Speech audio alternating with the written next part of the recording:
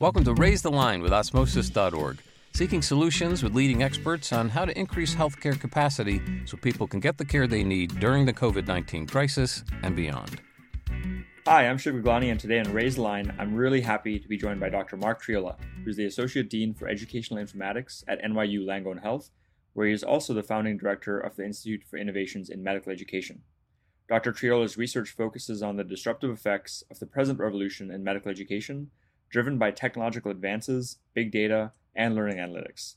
He has worked to create a continuously learning medical education system that includes new ways to integrate electronic data into educational research. And as a side note, it's been almost a decade since I first met Dr. Triola at TEDMed 2012, where he was demoing the Biodigital Human, which is a fantastic platform. And listeners of this podcast will know we had Frank Scully on a couple months back. And we also owe a lot to Dr. Triola for first kind of setting up this Macy Foundation conference back in 2015, where our Chief Medical Officer, Rishi Desai, and I started talking about the concept of him joining Osmosis, because at the time he was at the Khan Academy. So, Dr. Triola, thanks so much for taking the time to be with us today. Thank you so much for having me. I really look forward to our conversation. So I know a lot about your background and how you got into medicine, and the fact that you still encourage me to go back and finish med school, which is very likely. Can you tell our audience a bit about your background and what got you interested in a career in medicine and then medical education? Sure. So I grew up in upstate New York. I'm the child of two teachers, so always a strong presence of education in my family.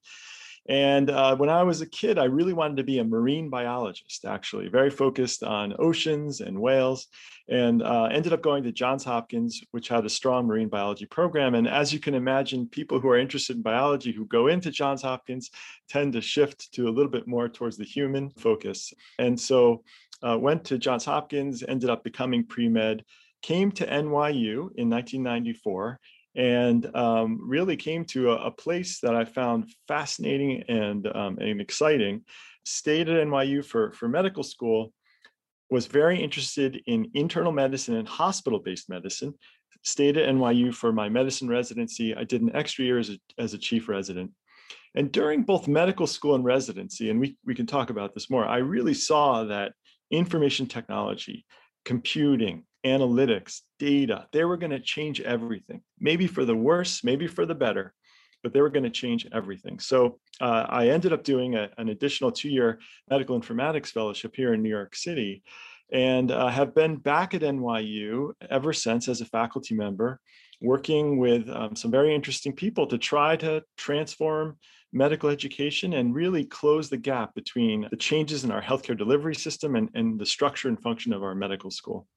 That's something that's always impressed me. I mean, ever since we've started interacting, was you not only have very interesting innovations and projects going on. I remember the pathology or histology viewer that you and your team created, adapting it from Google Maps API, but then also like very interesting people. So one of our first articles we ever published at Osmosis, I co-wrote with Jason Theobald, who's a student of yours and now a good friend of mine, who also went into emergency medicine. And I actually just saw him back in January. So it's great that you've been able to surround yourself with that. Can you tell us a bit about, how the IIME came to fruition? Because I feel like that's your incubator of how you have all these great projects and people around you. Sure. So the Institute for Innovations in Medical Education is an institute here at NYU Langone Health and at NYU Grossman School of Medicine. It is 7 years old. And it really stands on the shoulders of giants. My mentor and advisor was a man named Marty Nakbar, who was a physician here. And he, believe it or not, he started the original grandparent of our group in 1987. He truly foresaw a future where computers were going to change the way we teach students, train residents, do research, and deliver care. And he developed a group called the Hippocrates Project at NYU School of Medicine in the late 80s, well before the internet, and grew that group to essentially a software startup within our medical school. It was really quite remarkable. That's one of the things that really appealed to me about coming to medical school here, was to get to work with him. And I ended up working with him over the summers and working in his laboratory. And he ended up really being my mentor for over 20 years until he passed away just a few years ago.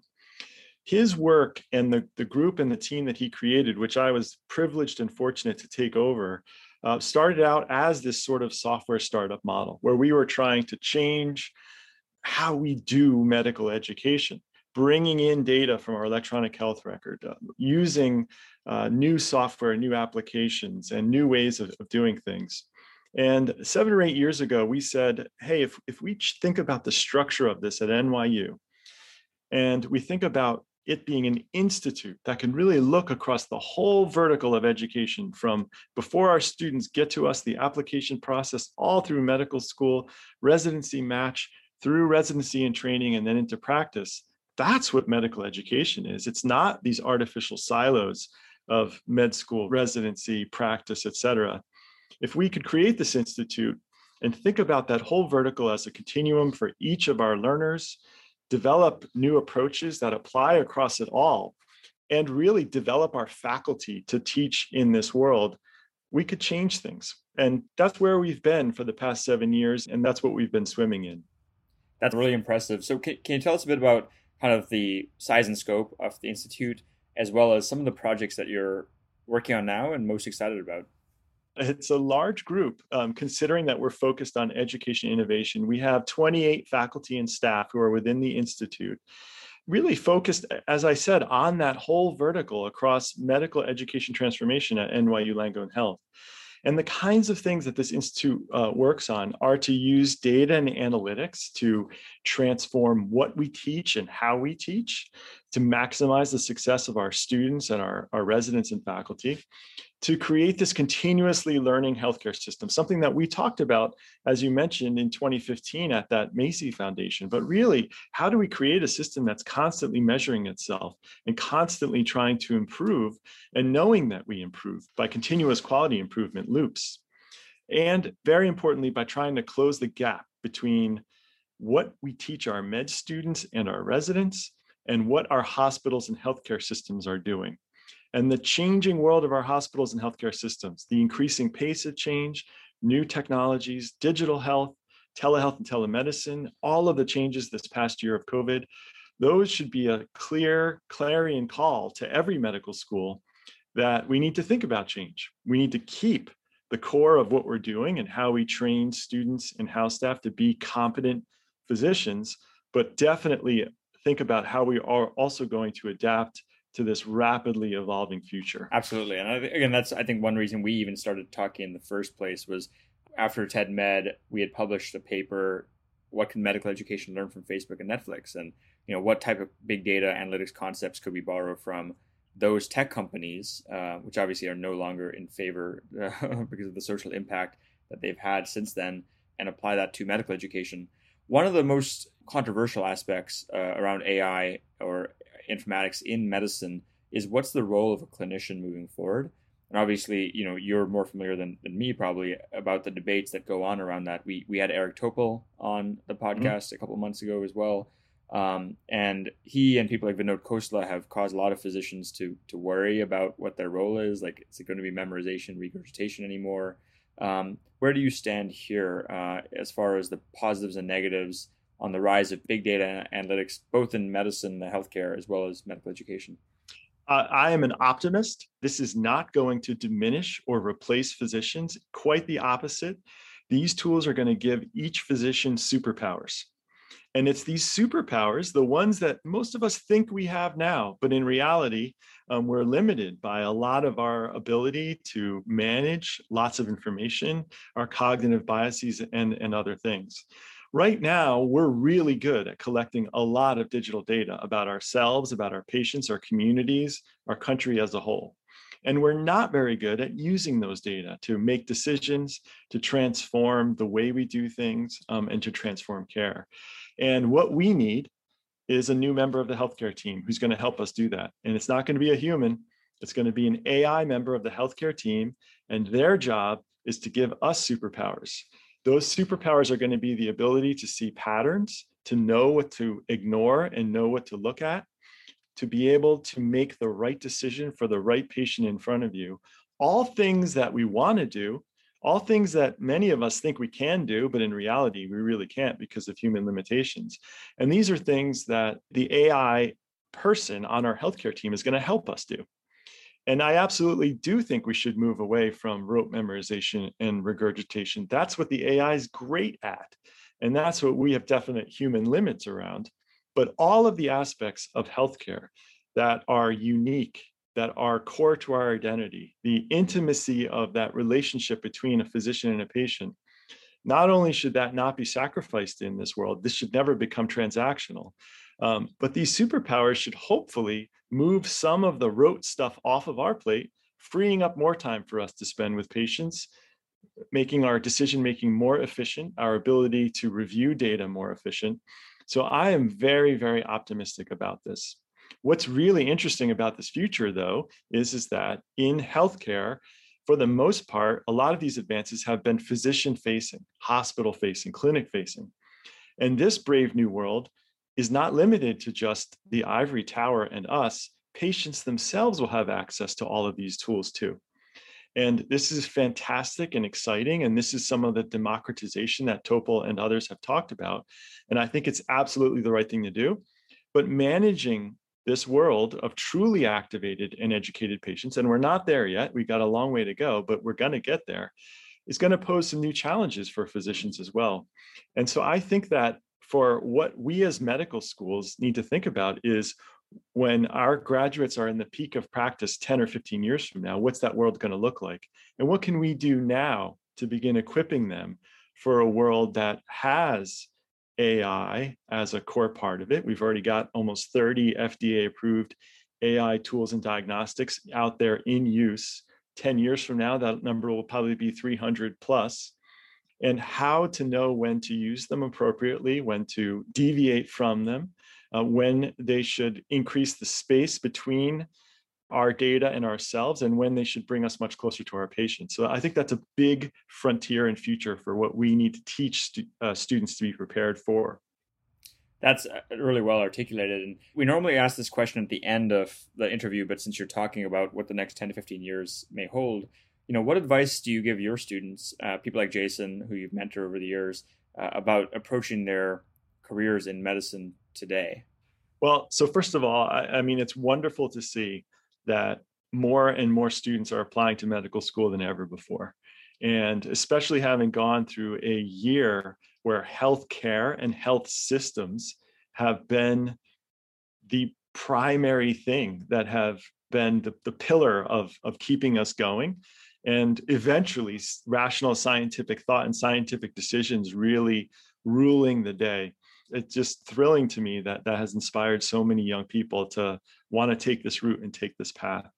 I would say that the emergence of technology, the digital health, telehealth, telemedicine, data and analytics, AI and machine learning are opening up much, much more flexibility and opportunity in people's future practices and their future lives.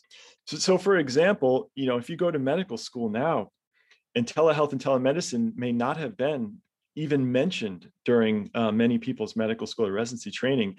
And during COVID, maybe it was 50 or 100% of practice, and we'll go back to normal. It won't be that much, but it'll still be a big component for people. That's a seismic shift in the way that you're interacting with your patients, the way that you're spending your day.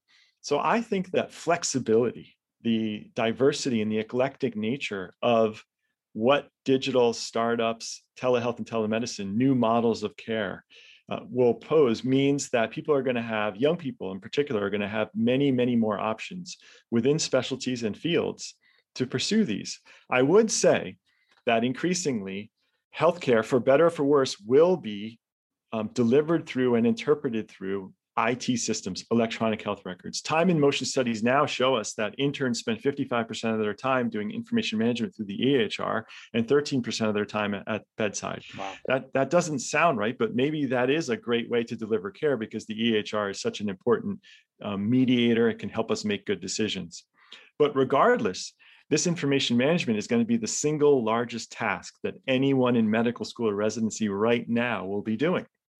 And so navigating that with fluidity and skill, understanding how to harness these systems to the betterment of your workflow and the care that you deliver and for the experience of your patients, those are going to be really key. The software will get better, the experience will get better, and the tools will give them superpowers.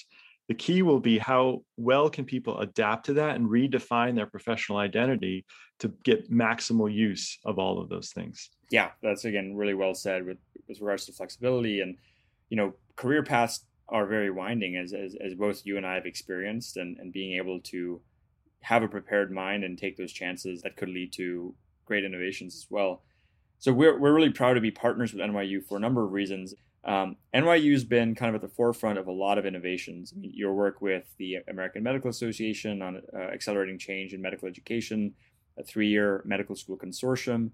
One other thing I'll mention is through the gift of Ken Langone and others affiliated with NYU, the fact that you were, I think, one of the first, if not the first, major medical school to provide free tuition.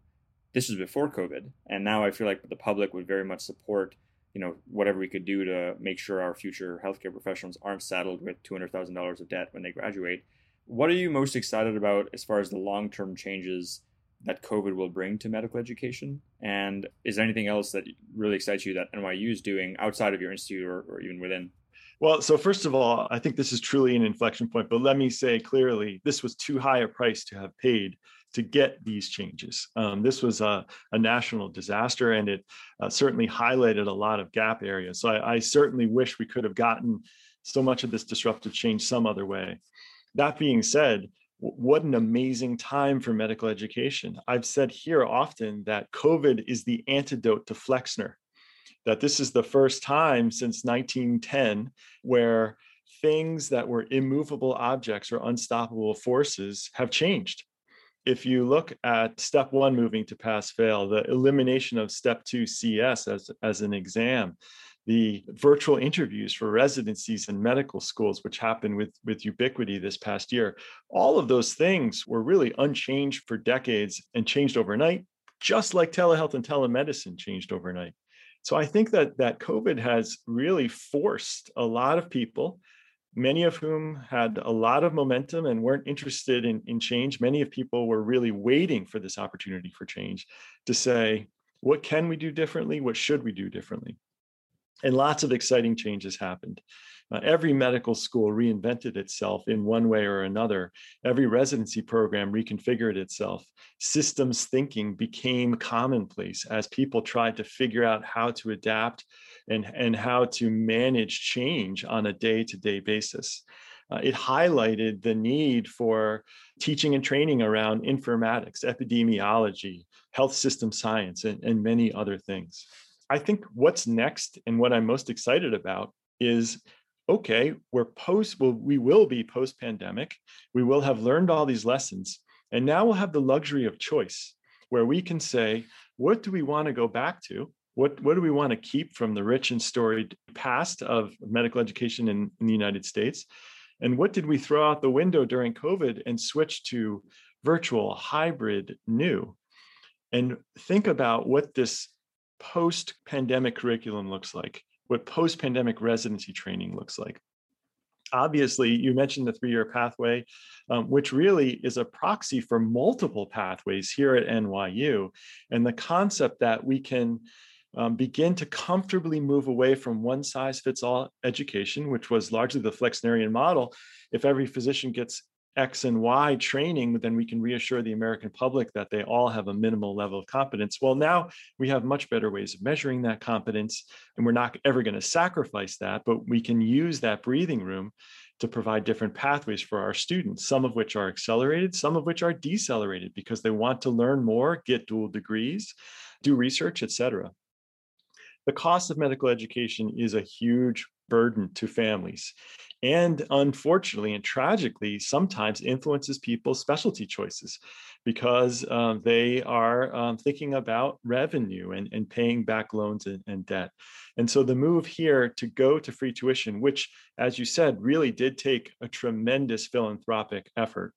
And so one that is not lightly replicated across all 160 medical schools in the country, but it's one that we are quite proud of because it really does uncouple the resources for paying for medical school and going to medical school and making your choices about the future. I would say, being the director of an institute that focuses on, in particular, on informatics, analytics, and technology medical education, I am excited that this past year has led to a huge increase in the use of online and computer instructed learning. Most of it was replicating classroom instruction in small groups online. But now still we have an army of faculty and learners who are comfortable in this. We're doing this on Zoom right now, right? Everybody in the country is comfortable in this. And so what does that mean for medical school and, to a lesser extent, residency, but also residency training as well? We don't need to be in the same time in the same place. And I think that this disruptive change is leading to an open-mindedness.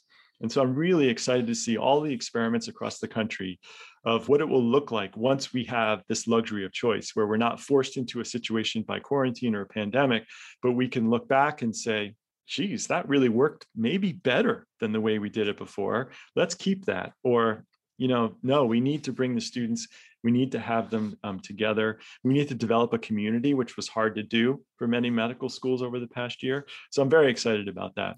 Totally. I think this would be hopefully a very resilient class of learners and faculty, as well as, not just in health professional programs, but colleges, high schools, middle schools, and elementary schools, of people who just became more flexible, and hopefully that flexibility and roll with the punches attitude will continue well after COVID has been contained. I know we're coming up in time, so I did want to give you the opportunity to answer a question of basically, what have I not asked you that you would love our audience to know about?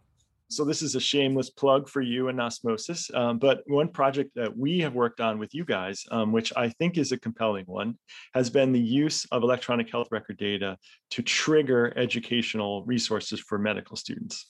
I think that this is one that is of tremendous value. There is so much in the electronic health record about what our students and our residents are doing, what patients they're caring for, procedures, diagnoses, conditions, treatments, diagnostic tests. It's all there.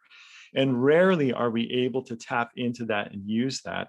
It's a gold mine that could inform in a very adaptive way what our students are seeing and not seeing, and therefore guide their education. So a project that we've worked on with Osmosis has been to create a system where each night our systems within our firewall, we don't share this data out to you at Osmosis, we look in Epic, our electronic health record, at which patients our students admitted the day before.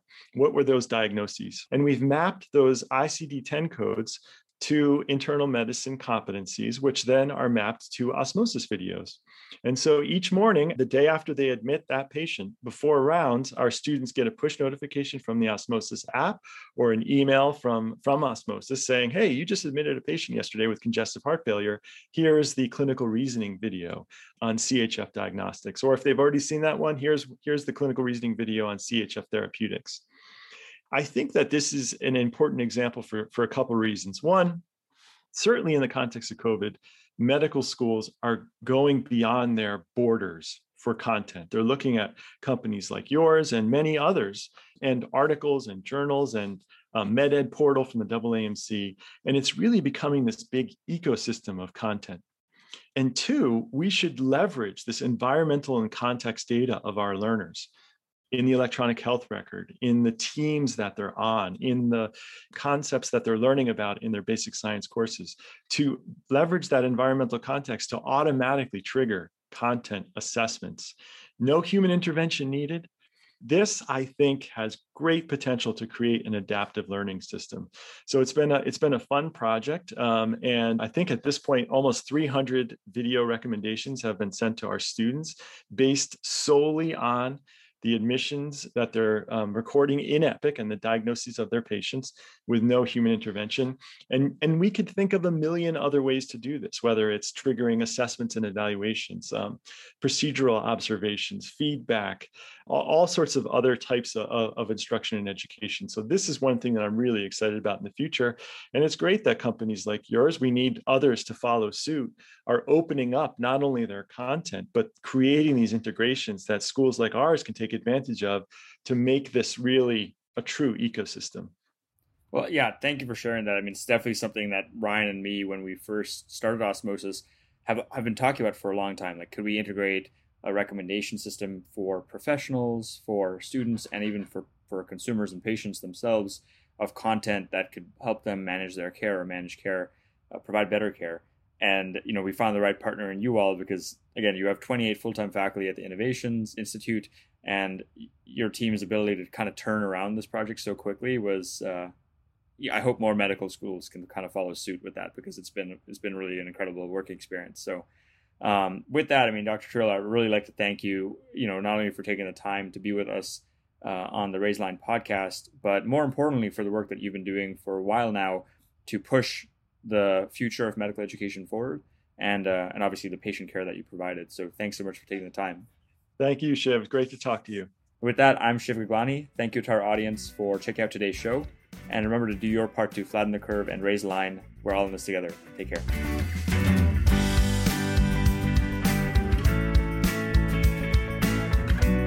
For more information on how you can help raise the line and flatten the curve, go to osmosis.org/COVID-19.